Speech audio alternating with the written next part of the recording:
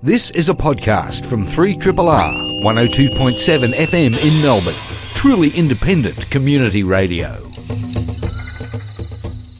Good morning, everybody, and welcome to another episode of Einstein A Go-Go. You are listening to 3RRR. I'm Dr. Shane. In the studio with me this morning is Dr. Ewan. Good morning, sir. Good morning. How are you? I'm good. I'm fired up about the segment you're going to do later, which is all about ecology and all things good, or some... I'll try not to rant too much. Yeah, that's okay. I'm going to give... Folks, you will realise that today I'm giving Dr. Ewan full range of ranting. He may go nuts, but I'll have my hand very close to his microphone button, so just in case we have to cut him off. Should be all right. And Dr. Jen. Good morning, Dr. Shane. Good morning. Is he going to go off? He's going to go off. Yeah. But it's good. You're giving him the opportunity. So. Yeah, no, we do. We have a huge show today, though, folks. Before we let Dr. Ewan off his leash, we will be talking to an ethicist about CRISPR, the gene editing tool, which will be fascinating. And we've had a great conversation even before the show about all that stuff, so that'll be cool. But we're going to do some news first to kick things off. Dr. Ewan, do you want to start us? I found a fabulous story in the journal Biology about poo in space. So, you know, when you're travelling in space, the mind boggles. As you would be aware, Shane, there are a lot of challenges that astronauts and various people face. Yeah. A lot Zero of G. challenges. You're doing that stuff in zero G. You've got to have your wits about you. Yeah, well, you got to carry everything with you, and then you got to work out what you do with it once you've got it, right? And also, you know, if you're in space and you need to fix something and you haven't got the right tool, you can't just whip down the Bunnings. That's just not an option, right? But what? Or any other hardware store. But what if you could turn a number 2 into a spanner? Wow. That's a pretty cool idea, right? So that's... Sounds smelly to me. So I'm a big fan of recycling, especially the International Space Station. You eat and drink anything, you know. So I'm more... if you'd said a sandwich, I would have been more excited. Yeah, no, this is the ultimate recycling story. So basically what they're trying to do is they're using the humble E. coli, which we all know very well, which can actually convert human faeces into essentially a plastic known as polyhydroxybutyrate. Apologies if I haven't pronounced that correctly. And then using a 3D printer, take that plastic and produce what you need. And they did this. They've actually produced a little wrench that they can use, basically produced out of poo. Now, that's pretty awesome in my book. Can they 3D print a toilet? How cool would that be? Yeah, I think they have very small toilets, as far as I understand, when they go into space. They're called little bags, basically, aren't they? Bags and tubes. Yeah. Bags and tubes. So they take this E. coli and it produces this plastic, and then the story just gets cooler and cooler the more you sort of delve into it. And then anything that's not used, you can essentially use to create a barrier for radiation, which, of course, is a big issue for people in space. So the poo, if you like, that doesn't get used to make this plastic, you can just do some beautiful cladding inside your you know, your capsule, whatever you're in, to protect yourself from radiation. But the other great thing about this story is that they're going to look at different types of E. coli strains, genetically engineered strains that can produce different types of plastics, so ones that are stronger, ones that are more flexible and so forth. But of course what's really exciting is what could we do with this on Earth? Because we all know plastics are a massive issue for the environment around the world. We all know about the huge issue of microplastics, as an example, in the oceans, and how devastating they are for marine life. But these plastics are fantastic because they're biodegradable. They're not made out of fossil fuels, clearly. They're coming out of our backsides. So you think, well, what if we could produce plastics made out of human faeces? Now, the mind does boggle a little bit about us all sort of being at home with our little bags and our E. coli, batch of E. coli, and making our own plastics. But I mean, I think the application of this is potentially quite large. Have they said anything about how durable this plastic is? Well, obviously that's what they're touching on with these different strains, is to try and make different types of plastic. So some that would be harder wearing and, you know, stronger, versus those that would be more malleable for different purposes. So.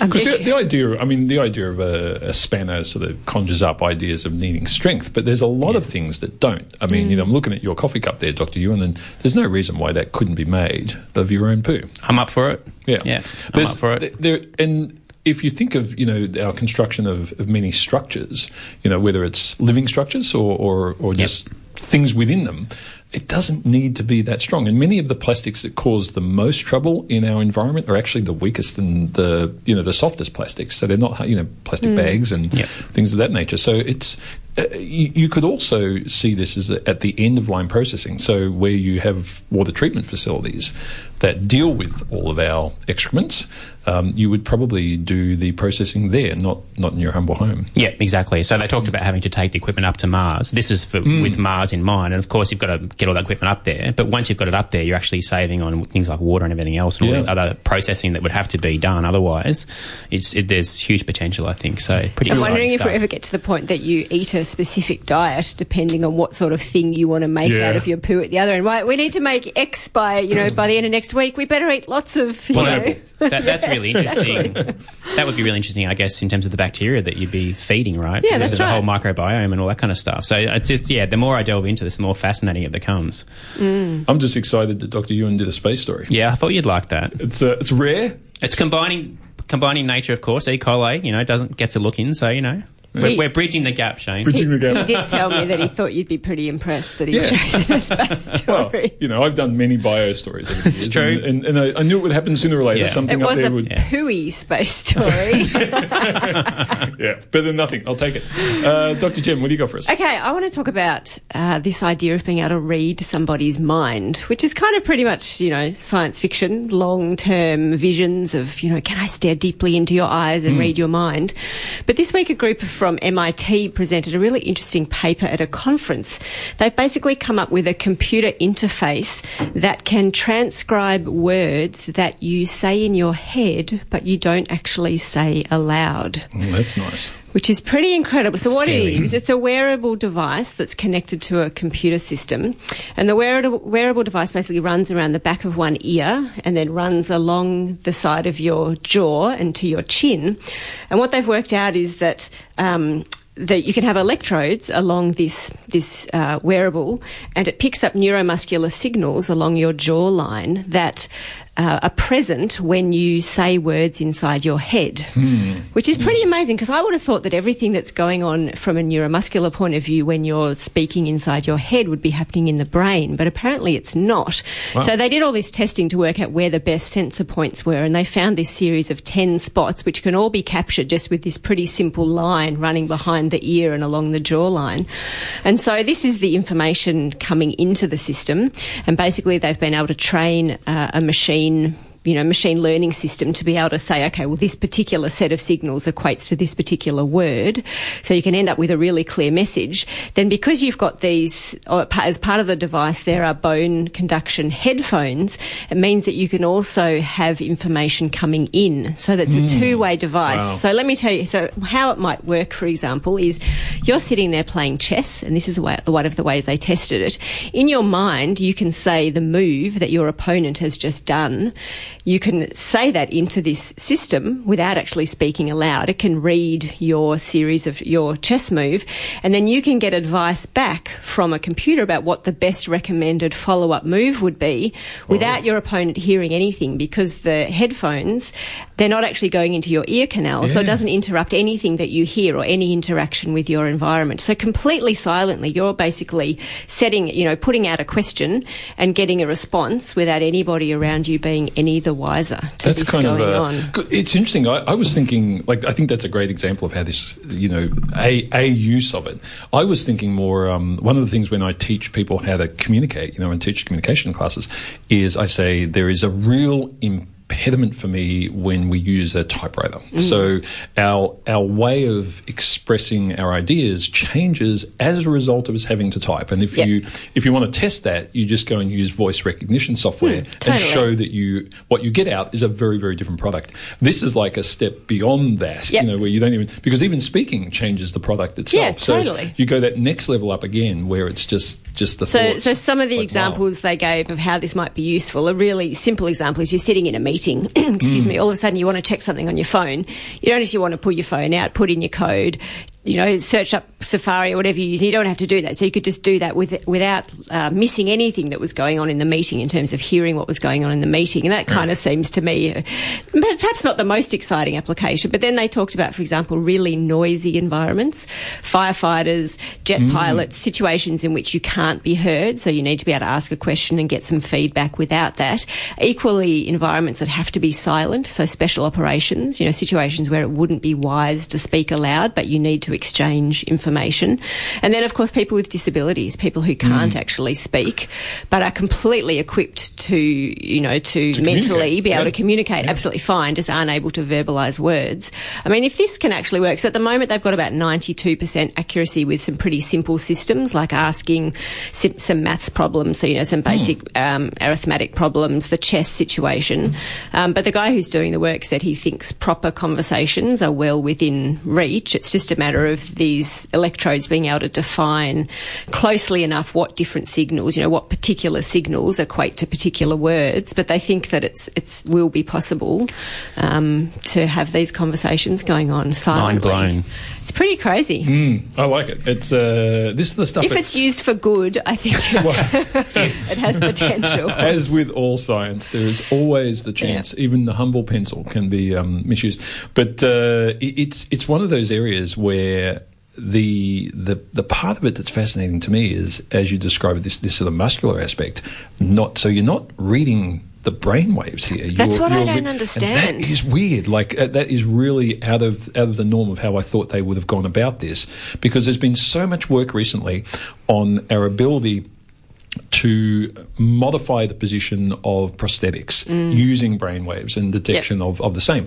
And so it just seems as though a natural extension of that would be into language. But this is not that. This is a different pathway. And I wonder if that same altered pathway might be useful in utilisation of prosthetics as well, because maybe there's something there that also... I honestly don't understand it. So I can sit here thinking whatever thoughts I like in my head. I can fathom... You don't feel as though you're moving. No, I can fathom that you can't see anything in my face, but I equally can't fathom that a little electrode could pick up something from my jawline that is specific enough to be an actual word. I can understand that my brain can do that, sure, but along my jaw and my chin, I don't get that. Did they trial it with different languages? I'm just curious how that plays out. I don't think they have yet. So this hasn't been published yet. This was presented at a conference. It's very much work in progress, but a lot of people picked it up because it's obviously got a lot of potential. Yeah, watch this space. It's cool.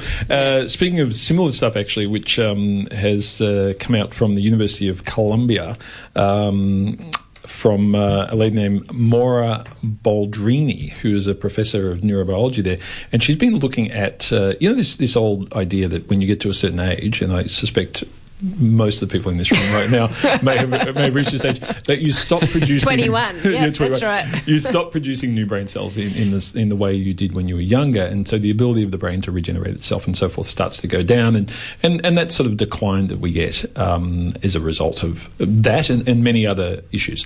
And of course, we were saying just before the show that we're all supposed to be dead by the age of 40 in an evolutionary sense, so it's kind of weird when all of a sudden you have to use your brain when you're 85 very effectively. And so one of the things that this group from Columbia University have had a look at is the idea that older people actually, older adults, so let's say north of, I don't know, see how many people I can insult in one go. North of 40? I think we all fit that bill. Might actually be able to generate new brain cells in exactly the same way and almost to the same frequency as younger people can. And I so hope they're right. And this is really interesting because these sort of new, these thousands of new sort of cells that are being made, what they've done is they've had a look at a whole group of people who died between the ages of 14 and 79, and they've very rapidly done autopsies on them, and they've found out that of these 28 individuals that they've looked at, there isn't a huge discrimination between these brains, and there's quite an age range there that we're talking about. That's pretty much the whole gambit, and they've found that, actually, we seem to be able to generate these cells when we're older, just as we are when we're younger. Now, this is really weird because these hippocampal cells, which are the ones that are problematic, that we expected we didn't produce, in rodents and primates, when we look at those models, they don't. They don't produce them when they're older. So the question is, what's going on? Why are we doing it? Now, don't get excited, folks, because the connections that are made between these cells, they haven't seen the same scenario for older adults. So we may have the cells, we just can't use them. So they're just taking up space, so our brains don't rattle around too much. It could be a problem. But the reality is as medical science progresses, the idea that if we have those pieces that we need, then the connectivity between them might be something that we can, actually have a crack at dealing with and engineer and reinforce. And in fact, if you look at much of the research going on in certain degenerative disorders of the brain, it's about re-establishing those connections. So it might be that this is a good thing, but it's interesting research because it's completely counterintuitive to what people have always expected, which was that this stuff just goes down. So, but also fascinating if it's not in other species. Yeah, that's the part that for me was sort of like, hang on, we're always so close to primates in particular. I mean, some of the rodent species I get, but primates in particular, a little bit dubious about that. So we'll watch this space. So between your jawline voice detection and this brain thing, I think we're going to have to keep on top of these two because they both could be called out as dodgy inside of 6 months. That's true. We'll see. 3 Triple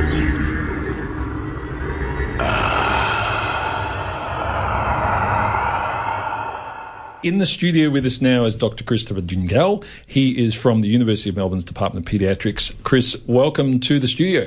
Thanks for having me, Shane. Look, now we've got you in because I got sent this book called Genes for Life, The Impact of the Genetic Revolution, which is edited by Martin Delaticki and Grant Blaschke and Helen Sykes. Did I get any of those right? Yeah.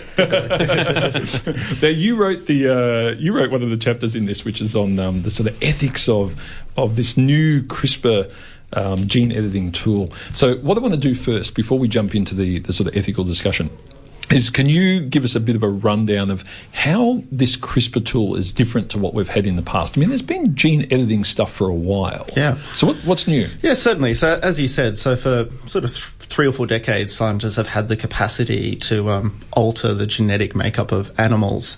Basically how they did that was they used these quite sort of crude techniques where they get viruses and they deliver the viruses to change the DNA. Mm-hmm. And, I remember growing up, I would see sort of glow-in-the-dark mice and things. And isn't that amazing? And basically that's how they did those. But there were 2 sort of problems with that technique. One is they were very inefficient. So you would only make the change you wanted to make in a small number of cases.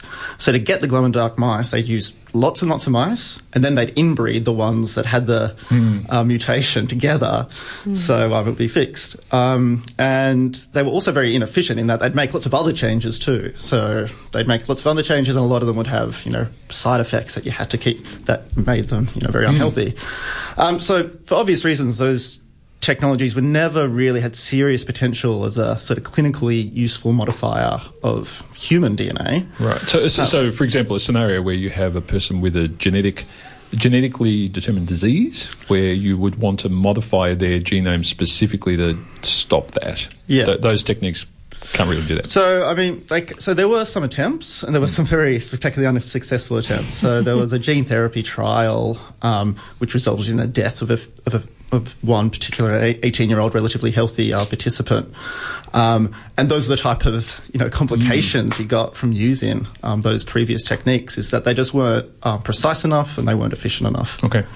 And so CRISPR comes into the mix. I mean, this thing, 5 years ago, no one had heard this term. Yeah. I'm not sure what it stands for. Clustered. Let's just call it something. Let's just call it CRISPR. I can see why they call it CRISPR. Yeah. So what's the difference? I mean, what is CRISPR doing by comparison? So CRISPR is a naturally found enzyme, essentially, that's found in bacteria, and it's used as a defense mechanism. So it's existed for millions of years. Mm-hmm. It's been in bacterial cells, and basically it's used to attack invading viral DNA. So it's 2 elements. There's the CRISPR element, which is like a sequence of RNA that can latch on to a particular sequence of DNA. Mm-hmm. And then there's the Cas9 molecule, which is like a pair of molecular scissors. So this will cut the DNA, and the bacteria use it to cut up the viral DNA to protect itself against an attack. Now, in 2012, a lab at Berkeley, led by Jennifer Doudna and Emmanuel Charpentier, found that you could modify this enzyme in the lab so it could target virtually any DNA sequence. And they also found that once you make it cut to a DNA sequence, you can recruit the cell's own DNA repair mechanisms to alter, to add, to delete genetic sequences. And, as you said, it's just taken off. It's easy to use. It makes precise changes. They've used it in a variety of other animals now. There are trials underway using it in human somatic treatments.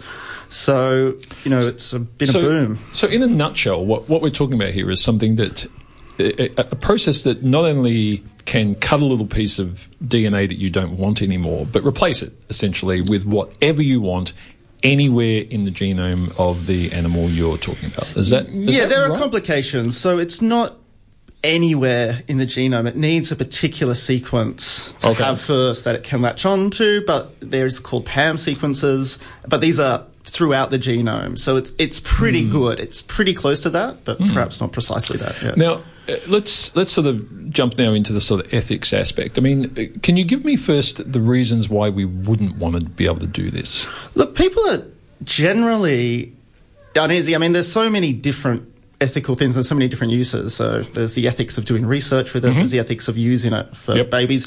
I'll just go straight to the babies because that's where I think people's main things are concerned. And I think, people and myself included, when you first start to think about, do we really want to be changing the DNA of our babies? People feel a bit uneasy about it. And, you picture dystopias like in Gattaca and things where there's the genetic haves and have-nots. And, people get uneasy. But I think once you look at all the really specific ethical arguments that are put forth, most of those don't really justify this whole let's just ban it and never use it. Most of those justify let's use it in particular ways to, reduce suffering. So how do you, I mean, this is one of the things I find really difficult to get to that point, because so if I look at the medical profession at the moment, there are monstrous ethical dilemmas, and the haves and have-nots are clearly in place. And even in a country like Australia, a rich country, there is a massive discrimination between people who have money and don't in terms of elective versus non-elective surgeries, etc. You extend that to nearby third world countries, and wow, the ethics are just blown out of the water in terms of whether or not you get to use an MRI machine or not, etc., etc., etc. So how do you even go close to sort of putting the point forward that will not happen in this, and this is a far more extreme case of what the outcomes will be? I mean, there's a difference between me. So Ewan goes to get heart surgery and he can't because he can't afford it, whereas I can get it, so I live longer, blah, blah, blah. That's a bit different to me being able to modify my child's DNA so that its DNA is then passed on in a way that has advantages and Dr. Ewan's can't. I mean, this seems to be a bigger ethical mountain to climb for me. Yeah, so you've hit the nail on the head that's the concern, is that right now we have inequalities in access to medical treatment, inequalities to access to a drug. But those are primarily social inequalities. It's because, we have money and some people don't. What the danger with this technique will be is that you write those social equalities into our DNA. Yeah, exactly. So that's my point. Now, there's, several ways to sort of think about this. So my essential sort of approach to is that, that's a political social problem, who's got access to technology, and it requires a political social answer. So it's not necessarily a purely ethical problem, because the purely ethical solution is quite easy. We make it available to who needs it the most. Right. In a public health system like Australia, we need to subsidise these technologies like we do for other expensive technologies to try and ensure equity. Yeah, so another dimension of CRISPR that I'm really interested in myself personally is the environmental dimension, because CRISPR is being seen as quite a potentially huge solution for things like pest management. So as an example, you can edit and change the way certain individuals perform based on their genetics and so forth to potentially engineer them into extinction, potentially get rid of them.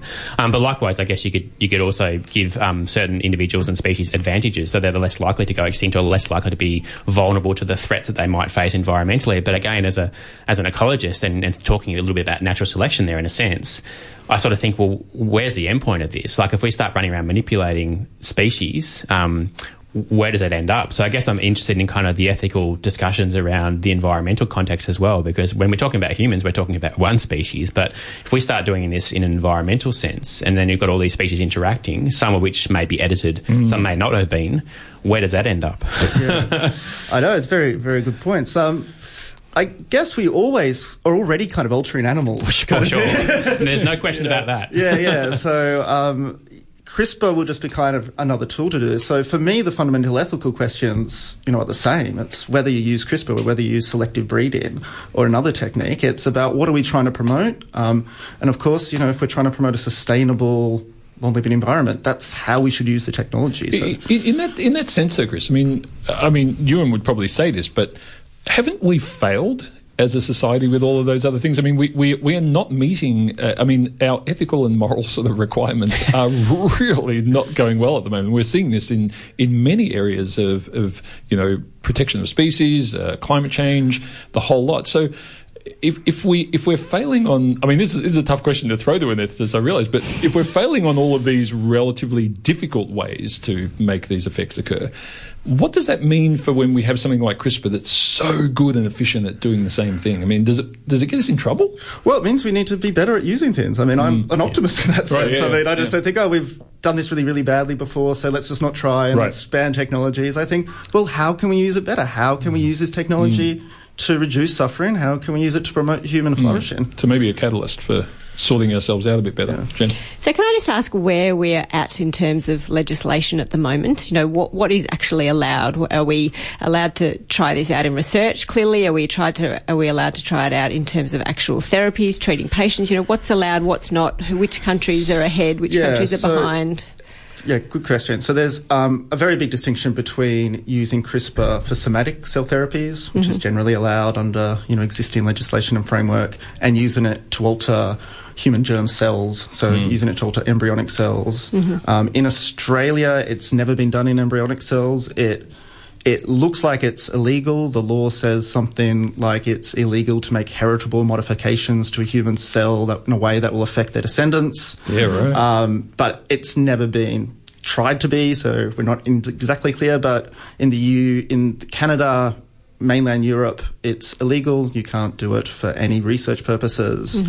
And it's probably like that in Australia too. The law, in any way, is a barrier to scientists trying to use it in a research setting.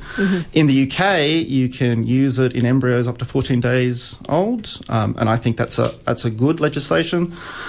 In the US, it's a really crazy legislative sort of case. So you can't use federal funds to do it, but if you're sort of privately funded. So let me just say quickly while we're on this topic I think we should amend the laws in Australia to allow research to make them more in line with the UK.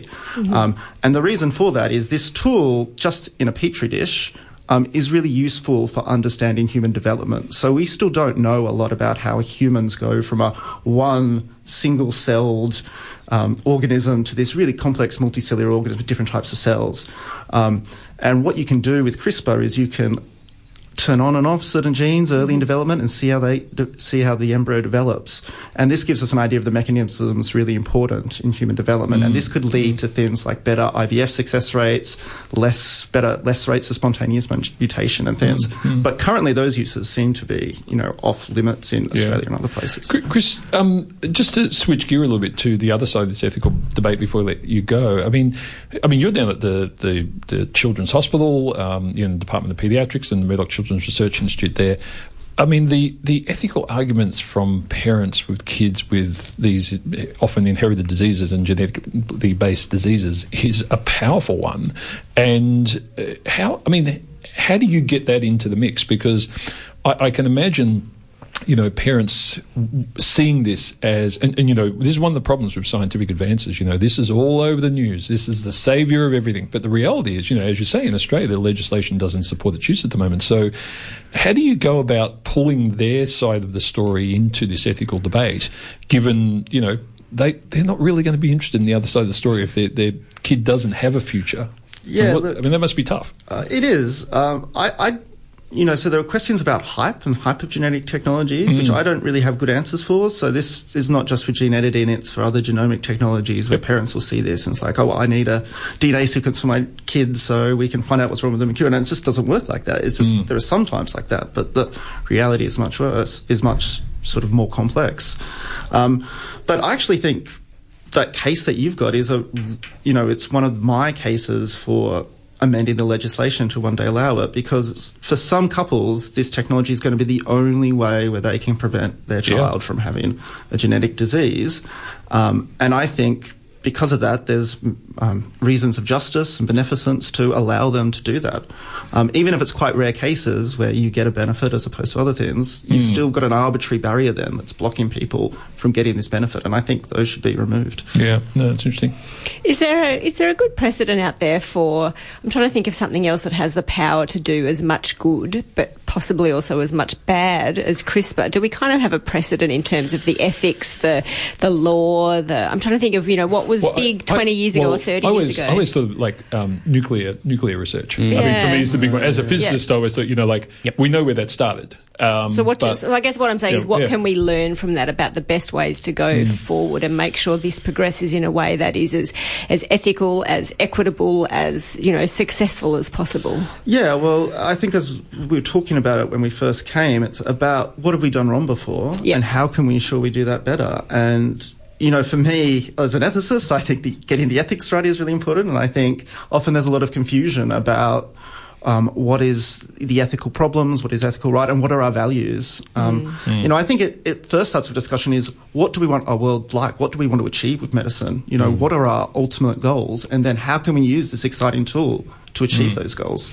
Chris, look, it's great having you in here. One final question before I let you go. Is it rare to have an ethicist in a medical department? Because I have to say, I haven't come across this very often. It sounds to me like there should be one in every farm. There have been so many ethical issues that I could go after, having done this show for 25 years that I've had problems with. And to hear that the Department of Paediatrics has you there, to me, sounds like something that should be everywhere.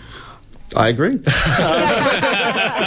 I think it is rare, though. There was only going to be one answer to that. But is it rare? I think it is rare, and I think it's becoming increasingly more important because as we get more and more technologies, we're going to have to make more and more decisions about how to treat people. If you look 50 years ago, there was less ways to treat people and medicine raised less, interesting ethical issues. But now there's, genomics, there's genome sequencing, there's, neural interventions. There's all these ways that raise ethical issues. So, that's good stuff. Chris, thanks so much for coming in. The book is titled Genes for Life, The Impact of the Genetic Revolution. I'm sure you can pick it up anywhere. Online. I used to say good bookstores, but do they still exist? Look for it online, folks. Genes for Life. Thanks, Chris. Great having you in, and keep up the good work. Thanks a lot, guys. Now, Dr. Ewan, over to you, fella. You're going to Dr. Shane. Freak us out. Yes, it's not a particularly rosy topic to finish on today, but I guess I wanted to talk about something that we shouldn't be ignoring, and that is the extinction crisis. And many of you might have heard the term the Anthropocene, which is this period that we're living in where essentially we can look at the impact of humans on the planet, and it is so large and measurable that it is unquestionable in terms of how we're impacting the environment. And one of the consequences of that is species loss, so that is extinction rates. And traditionally, we often refer to what's called the background or normal extinction rate, where you might see a couple of species at most sort of disappearing from groups year to year, but very, very few, in fact, depending on how speciose that group is. But what we're seeing now is species loss in the thousands of times more than what we consider the background normal rate, which I should have said before is based on the fossil record. So if you look at a species when it pops up for a particular group, you can see how many persist over a certain period of time, and you can calculate a metric for, essentially how long on average a species is likely to live for, and therefore calculate what's a normal extinction rate. And we're seeing extinction rates which exceed that in the thousands. So it's diabolical, essentially, and hence why we refer to this 6 mass extinction event. So Dr. Ewan, can I just ask there, when you say rates, are you referring to how quick a particular species becomes extinct, or how many are becoming extinct? So it's both. So a species might persist, let's say, for a couple of million years, or whatever it might be on average. Looking at all species overall, but then we can also therefore calculate how many species we're losing. Now, bear in mind, of course, we don't have a great handle still on how many species actually exist on planet Earth, but what we do know is how many we're losing at a rapid rate. So as an example, even in Australia alone, we currently have over 1,800 plant, animal and ecosystems that are listed as being threatened with extinction, and that number is rapidly climbing. A recent analysis was done where they looked at 27,000 vertebrate species around the world and looked at their status, and over 1/3 of those vertebrates are declining towards extinction. And it's the numbers are far worse for mammals. So mammals are decreasing even more so, and the particularly vulnerable group. And then, of course, we only have to look at examples like the Great Barrier Reef to see what's happening. I think you've just come back from a lovely holiday in Fiji. And coral reefs are these amazing, sort of wonderlands, if you like. And we've seen the effect of coral bleaching, which of course is related to climate change to a certain degree. And interestingly, with that story, it's now appearing that the fish populations themselves are also disappearing as well, which has just come out this week, I think, in Nature or Science, one of those journals. And that, of course, makes sense because if you lose these structures that the corals are building, that is the reef, we are now losing all the coral reef species, the fish species that depend on those. So what you're seeing essentially is a changeover in the types of species that live there. So rather than sort of those beautiful coloured damselfish and all those other things, butterfly fish that you see when you're swimming around in these amazing coral reefs, we're seeing conversion from these coral reefs to sort of more algal-dominated systems and things like parrotfish and so forth, which like to feed on those particular types. So you're seeing a change, but potentially a loss overall of species. And, of course, we have a huge number of threats that are affecting why all these species are disappearing. So climate change, of course, is talked about a lot, and I don't question that climate change is an issue. It clearly is. But by far and away, still the biggest issue that we currently face is habitat loss due to things like urbanisation, but also for agricultural production and clearing. When you look at the species, do we have an understanding of how the distribution of loss is happening? So, for example, you mentioned, obviously apex predators, the big ones, are really in trouble. But what about, insects versus plants versus... how is that playing out? Because I still have this feeling, I'm not sure how to describe it, that some of them are benefiting. There will always be winners and losers. There's no question about that. And so, you only have to go to the middle of a city and you can see pigeons and red foxes, as an example, living under people's houses and doing quite well. But overall, certainly the picture is that species are declining. And your question about the fact, what do we know about different groups, that is a huge problem. Okay. So we don't know? No. Yeah. So people often refer to what's called the other 99%, right, which is invertebrates, right? Which dominate the world in terms of total biodiversity, but we know so little about. They're tiny, they're hard to survey in some cases, they may live in areas that are hard to access, rainforests or in the soil and things like that. And so as compared to, say, mammals, which we know a huge amount about, we know very little about invertebrates. And that should be a real alarm to us. If you think about how dependent, as an example, humans are on bees as pollinators, and the fact that they've had these huge collapses in their colonies because of things like pesticides and mites and so forth. All these other insects too are just as important. A lot of pollinators, really important in breaking down nutrients. So as an example, when something dies, beetles can break it down, return those nutrients into the soil, which improves soil health and so forth. So they have incredibly important ecological functions. But we're losing insects in large numbers. But of course, we're still really ignorant about how much we're losing. And we're ignorant to the fact that there's species out there we haven't even described, but we're probably losing them before we even know they existed. The other area there that we hear a lot about things like the Great Barrier Reef and that, and part of it is because it's extraordinary. Part of it also is because it's bloody important to our economy and people love it. Hugely Absolutely. And so the bit that you don't hear about is the deep ocean. And we just don't know squat about the deep ocean. So you and I have always had these kind of fun conversations on Facebook about, how much money should we be investing in space exploration versus, conserving planet Earth. We agreed was a lot. That is always my retort is, if we want to understand something that's really, really challenging and develop technologies as a result of that, well, let's go to the deep sea. Yeah. And don't get me wrong, I think space exploration definitely has a purpose and we should be investing in that, absolutely. But the fact that we know so little about our home, it does my head in. There is so much to be understood about the deep sea, and not to mention, of course, rainforests and other systems. There's just a huge amount that we don't understand. And part of that, of course, comes back to investment in the environment. So as an example, Australia allocates less than 1% of its GDP to conservation of species. Now you think, well... Crazy. this is our one home, and we have all these species that we know we're dependent on. So, as an example, we know that if you take a walk in a park, in green space, and so forth, that has a positive benefit for your mental health. We also know from research that people who have access to these areas, you tend to have lower crime rates. Right. So, because of course, and that makes sense if you think about it, people are happier, more content, healthy. They may be, less inclined to do things that we don't want them to do. So, taking care of these things that we're dependent on would seem to make good economic sense as well, but we're not investing in them. And so, and I think until we do that, we're probably not going to see an improvement.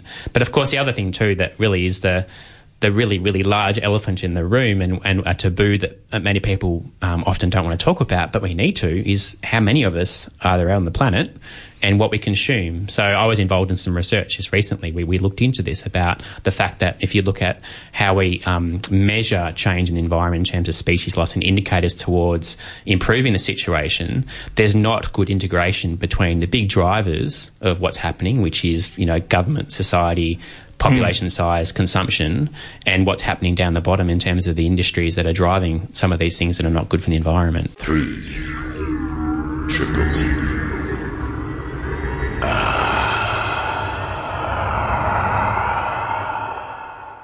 Yeah, so look, I want to continue with a bit of the sort of dire statistics, if you like, but then I want to finish on, I think, hope, and I think that's really important in the conservation world. So we don't spend the rest of the day drinking scotch? Yeah, well, I mean, it is good for chocolate producers and beer makers to sort of, talk about doom and gloom, but it's not great for the environment overall. So, if we look again at trends in terms of species that are known to us, things like lion populations have dropped by 43%. There's now only 5,000 Borneo and Sumatra and orangutans left on Earth.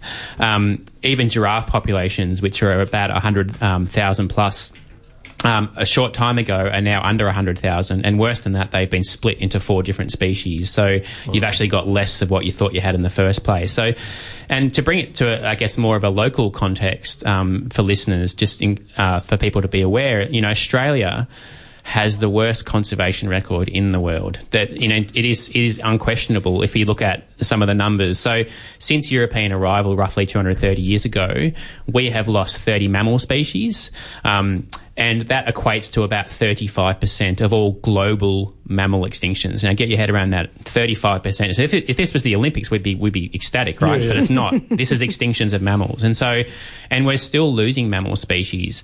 So on an average, about 1 to 2 species per decade. And the most recent examples of that have been the Bramble Cay melomys, which is a small rodent living on Torres Strait Island, probably the first mammal in the world to go extinct due to climate change because of sea level rise. So basically, its sole habitat was inundated by water. Right. Game over. Why are we so good, bad, I'm not sure which term to use at this? I mean, is there something specific that we're doing that is putting us at 35%? I think in the case of Australia, there's a few things going on. Clearly, the impact of the feral cats and red foxes has been massive in Australia. So Australia has this situation, of course, we've been isolated for millions of years, and that's why we have this remarkable endemic fauna, so species found nowhere else on Earth, all the things that we know and love so well. But it also means they are naive, in a sense, to introductions of invasive introduced predators. Right. So when the feral cat came in and the red foxes come in as well, of course, they've wreaked havoc on our wildlife. And Australia has a really poor predator guild, so groups of predators. So you mentioned before apex predators, and we know apex predators are really important because they have a regulating role in the whole ecosystem. Now, going back in the past, we used to have Tasmanian tigers on the mainland, not just in Tasmania, but all the way up to Kakadu. Yep. So they went right up north. We had a mainland version of the Tasmanian devil. We had the Thylaca leo, which was a large marsupial carnivore, a little bit like a saber-toothed tiger, sort of similar sort of thing. We had a really diverse range of predators. Now they're all gone. So when cats and foxes came in, all that was there was the dingo. Now that's been persecuted over large areas. So cats and foxes could essentially do what they liked. Free rein. Yep. And also they were being boosted by rabbit numbers. Now, on top of that, we've had land clearing in large rates. So we've opened up habitat, made it more accessible, if you like, for predators who are not being controlled by apex predators. So it's the perfect scenario for these introduced predators. Do we have a disproportionately large number of what I'll use a term that's probably wrong, arc populations? So, where we literally are the only place where that species exists. I mean, is it disproportionately high for Australia? Oh, absolutely. Yeah. What we call endemism, so that is species that are found nowhere else. Right. We are way off off the charts, sort of 80%, 90% plus for large numbers of groups. So, yeah, if these things disappear from Australia, that's it. They are nowhere else on Earth. And, plants especially, mammals, reptiles, incredibly high endemism. So, yeah, if we lose them, we don't get a second chance. That's it. I was never going to know that term. Yeah. So that's... Thank you. Yeah, so that it's a really important thing to remember. And so...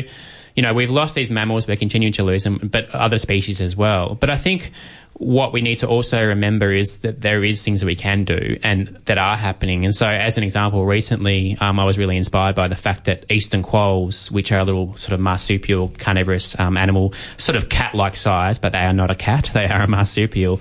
They were introduced to Baduri National Park in New South Wales, so reintroduced to the mainland. They still exist in Tasmania in quite good numbers in places like Bruny Island, but have become extinct from mainland Australia. Now, they were reintroduced after extensive fox baiting and predator control, and of course they have to monitor to see how they go. But that's inspiring to me that we can actually try and bring some of these things back. Yeah. There's the case of the swift parrot work in Tasmania, which I think again is really inspiring, where these swift parrots ironically are probably being endangered by sugar gliders, which were introduced to Tasmania, which take over their nests, pull the young out, kill the young, and take over their hollows. And part of the reason for that, of course, is that the hollows are now becoming less available due to forestry. So you've got the sugar gliders and the swift parrots competing for these hollows quite aggressively. But the scientists involved in this work have developed these little traps that basically exclude the sugar gliders from the hollows so that the parrots can use them, but the sugar gliders can't. I think you had Kylie Soanes on a couple of weeks ago, and she's done some brilliant work on rope bridges that go across highways to allow possums to move from one side of the highway to the other, so that roadkill is not an option and is stopped and can connect populations up. So I think the thing that I wanted to highlight with that is that we can, with science, we can still actually address some of these major challenges. But of course, if we don't treat those big level things at the same time, like our population size, like our consumption, like the choices we make day to day, then we're always going to be up against it. So we need to be doing both things at the same time. But yes, there is hope. So I don't want this sort of message to be, well, it's just all going to go to hell in a handbasket and that's it. So Well, I think that the message is there's an urgency. There is absolutely an urgency. So, and on that topic, a paper was released last year where 20,000 scientists around the world issued a warning to planet Earth, essentially. And I myself signed on to that, and that paper has got huge attention around the world. Basically, scientists saying, like, this is where we're heading as a planet, and if we don't do something about the environment very quickly, we're all going to be in a lot more trouble than we already are. Dr. Ewan, thanks so much. I mean, it's I knew if I let you off your leash, you'd go well. But I'm going to put it right back on him now. It's I'm not going there. I think this is one of those areas though where we can't talk about this enough, and we've talked about it a lot on the show over the years. We actually have 2 climatologists now as team members on the show as a result of some of this stuff, and having you and Jen here as well covering the ecology stuff is really important. So thanks so much, Dr. Jen. Good to have you in the studio. Thanks for having me, Shane. Great to see you. Good to see you too. We're going to leave you now with Eat It, folks. Until next week, thanks so much for listening to an hour of science and listening to Triple R. Remember, it is April Amnesty, so if you can support the station, that would be great. This has been a podcast from 3RRR 102.7 FM in Melbourne. Truly independent community radio. Want to hear more? Check out our website at rrr.org.au.